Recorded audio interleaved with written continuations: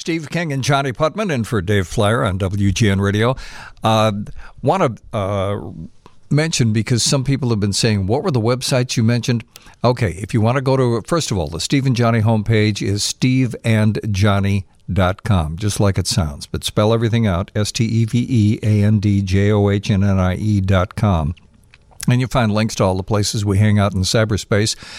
And if you want to take a look at our blog, and if you want to get the recipe for Johnny's apple butter, go to steveandjohnny.wordpress.com, steveandjohnny.wordpress.com, and you will find our Both Sides Now blog, and scroll down to the second post, and that's Johnny's apple butter recipe. Then if you want to see a kind of a surreal picture, it's on our Twitter page, twitter.com/SteveandJohnny.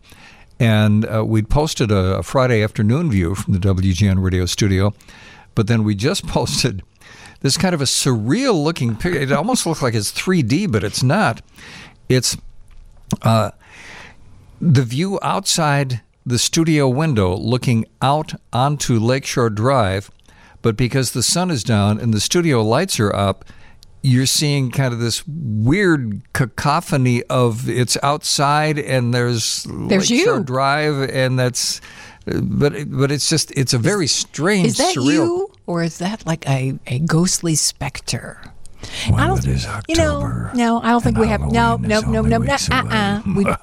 We don't have ghosts in this building. We did over at the Tribune Tower. We don't have ghosts here. Fannie Mae used to walk the halls of the WGN offices, and I mean, she would just leave that smell of chocolate everywhere. People didn't believe us, but we know she was walking the halls every night.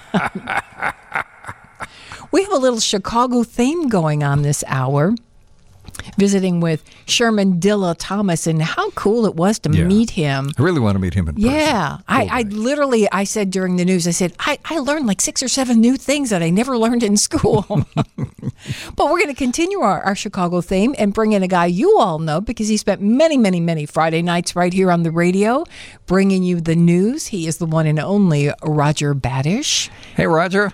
Hey, Raj. Well, good evening. Hi, everybody. Hi. How are you? I'm doing great. You were starting to scare me a little bit there with the floating figures in the windows. I thought a little early for Halloween there. No, we've had our Halloween tree up for 2 weeks. So yeah, I noticed that. Well, you join us tonight because I follow you on Facebook, and I'm just loving your videos of your new family member, Taylor Swift. She's a beautiful little beagle. Mm-hmm. She is right a year and a month old. A year and a month. Oh my gosh. Mm-hmm. And she is just full of energy, and we're watching her in the videos as she becomes more and more relaxed and more acclimated to her surroundings and happy. That's one happy creature. You need to find a way to put a Fitbit on the dog, because I want to see how fast she's running and how many steps. Well, I would if I could catch my breath, because I get her started by running around the backyard for about 20 seconds before I realize that I shouldn't be running around the backyard to get her started. Well, there is that. Does she know who to call? Wait, does she know who to call if you pass out? Does she know to run in and get Bridget if you end up? Yes, she does. Okay, yes, good. She does. Good. Yeah, she's all good on that. She's already learned how to paw at the back door, and that's the emergency scratch. Yeah. So Bridget knows to come out and say, I've told you before, don't do that. Yeah. Well, if you guys don't know what we're talking about, go to Roger's Facebook page and you will see this creature is just a beautiful, beautiful dog, and she is happy. She's where she belongs. She's a rescue, and I'm just so thrilled for you because you had that void after you lost your buddy Rufus. Yep. Yeah. And it looks like Taylor's just, she's perfect. She really is. Yeah. But one of the reasons we wanted to talk with Roger tonight, and we just talked with Dilla about Chicago history, and a very, very important part of Chicago history was Chicago's first black mayor, Harold Washington, and there is a new movie out about Harold Washington. And a lot of people may not know that you were a member of Mayor Washington's staff for a period of time, right? I was. The first 2.5 years that he was in office, I had been working in the mayor's press office already for 2.5 years under Jane Byrne, and I was one of 2 press office members that were kept by the Washington administration. And was that because you knew how to set up his hi-fi system? Yes, I knew how to set up his hi-fi and explain it to him so he understood. Yeah. And one of my main jobs was to record all the newscasts from the previous night and then come in early the next morning and edit all the newscasts down into a reel that then got sent out to whoever needed to see the TV news from the previous night. Mm-hmm. And the majority of those tapes are now filed over in the Washington archives at the main public library, the Harold Washington Library. Mm-hmm. So that was the main job that I was doing, along with a lot of press events and everything. So it was a big difference between the 2 mayors as far as how he governed and everything. And this Punch 9 for Harold Washington, which is the name of the documentary, is an absolute fantastic lesson in politics, not just for Chicago, but everything that we're involved in today in nationwide politics, in local politics. You can see this happening even back then, but it was all out in the open in Chicago. There's a spot in the documentary that showed over 100 news crews from around the world that had come to Chicago to film and report on this enormous event when Harold Washington beat the machine. Mm-hmm. And the documentary it's an emotional documentary. They're actually working on putting lesson plans together to bring this film into schools. Good. And make it part of the curriculum. Good. And it's just wonderful, and it's free. Well, it's not free. Mm-hmm. Sorry about that. Got a little carried away with myself, but it is now showing at AMC theaters around the country. Mm-hmm. You can go to punch9movie.com. You can see the list of the cities. It started tonight, the 7th, and will go through the 12th. And if anyone around, within the sound of my voice, as they used to say in radio, gets a chance to go see it, you will be changed. Seriously. Yeah. It's not just, this is the story of Harold Washington.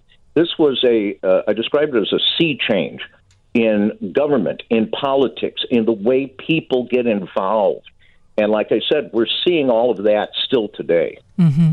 We're talking with Roger Badish, and Roger had the good fortune to see Punch 9, the movie. He's seen it, in fact, a couple of times. We'll take a break and come right back and talk about that movie here on WGN. Steve King and Johnny Putman at WGN Radio, and for Dave Plyer, we're talking with former WGN Radio newsman Roger Badish, who was also a member of former Mayor Harold Washington's staff. And Roger, I don't know if you remember, but I think I met you before I knew I met you, because back in 1984, Johnny and I were both working then at WIND, and that station was sold. But while we were there, I did an interview with Mayor Washington. He came in and he was with me for, I want to say, about an hour and a half. And it wound up being a special that the station reran several times. And somewhere in my archives, I have a copy of that. And one of the strongest memories that I have of that afternoon was, unlike a lot of politicians, there was nothing at all standoffish about Mayor Harold Washington. He was very easy to talk to.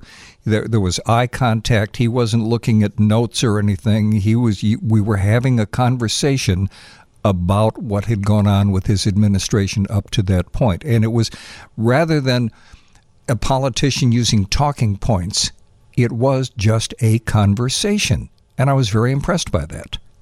Yeah, I put together several appearances for him, events. We would have to put staffing reports together. You would go out ahead of time with security and check out the area and who was going to greet him, who was going to talk to him, where would you sit. They had a full staff that would do that. And so in doing that, you have to put together talking points on that sheet. And Harold Washington was one of the smartest people I've ever known. And he didn't need talking points. Mm-hmm. He already knew everything that needed to be said to the audience that he was speaking to. And we're not talking political speak. We're not talking, how a politician will say the same thing to a crowd no matter what city it's in. They just change the name of the city. Kind of like rock bands would say, how you doing, Cleveland? And they're in Detroit. But it would be the same set list. So he was not like that. I got to tell you something. So I had the honor one Christmas. You've seen the pictures on my Facebook page of him dancing in front of a stereo system. Mm-hmm. And the story on that, which is in my book, is that his staff got him this stereo system for his home, which was actually an apartment on the south side. And I had put it together in the press conference room at City Hall for him, played a little trick on him. He loved it. I had to put it together in his home. And so one winter night, I came in with my toolbox with all my screwdrivers and wrenches and stuff that I would need, and went up to his place and put the stereo system together. He spent the entire time in one of the rooms in his apartment, and there were only 4 rooms. This room was a separate reading room. There was a chair in the middle of the room, surrounded by 4 walls filled ceiling to floor with books. Oh. I'm not kidding. Wow. This man read and knew almost everything. Mm-hmm. And like you said, Steve, he's like the family member that you can go talk to. Yeah. You understand what I'm saying? Yep. Yeah, sure. Yep. This is who he was. And this documentary film, it's a full-length documentary that you get that in watching this.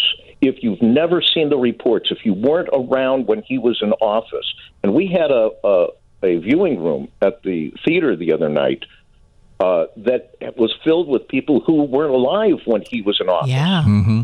And they complained that they did not know all of this. They did not know the importance of him. And part of the film even shows how Barack Obama came to Chicago because of Harold Washington. Yeah.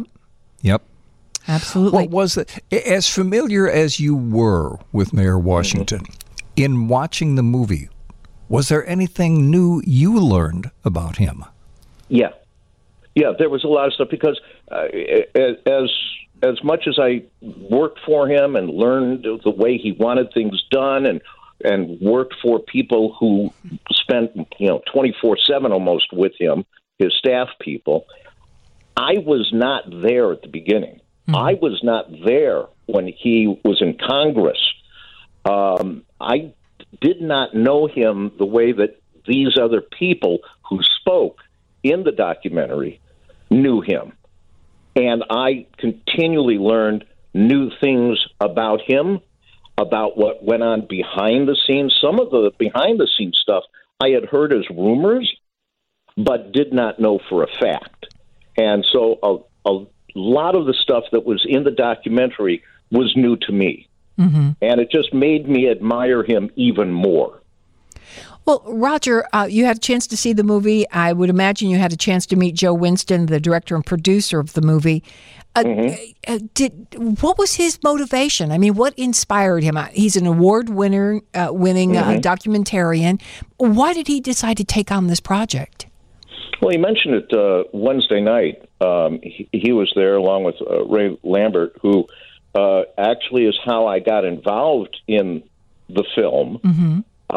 Is that our good friend Rick Cogan had Raymond on one night, mm-hmm. and then when they started talking, I walked in during a commercial break and said, I used to work for Mayor Washington. And that's how they got into getting the videos and film that I had. But he said that when Harold Washington was in office, he was in school.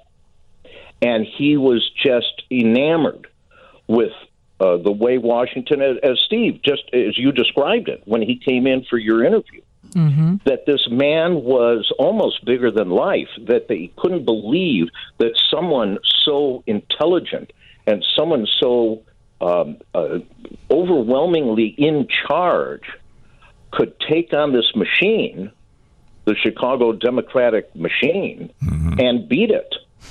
And he's always wanted to tell the story, and everything just fell into place with him, with the interviews that he had. Alderman Dick Mell was interviewed for this. And if anyone remembers from those days, Alderman Mell took over running the city council for a couple of times. Yep.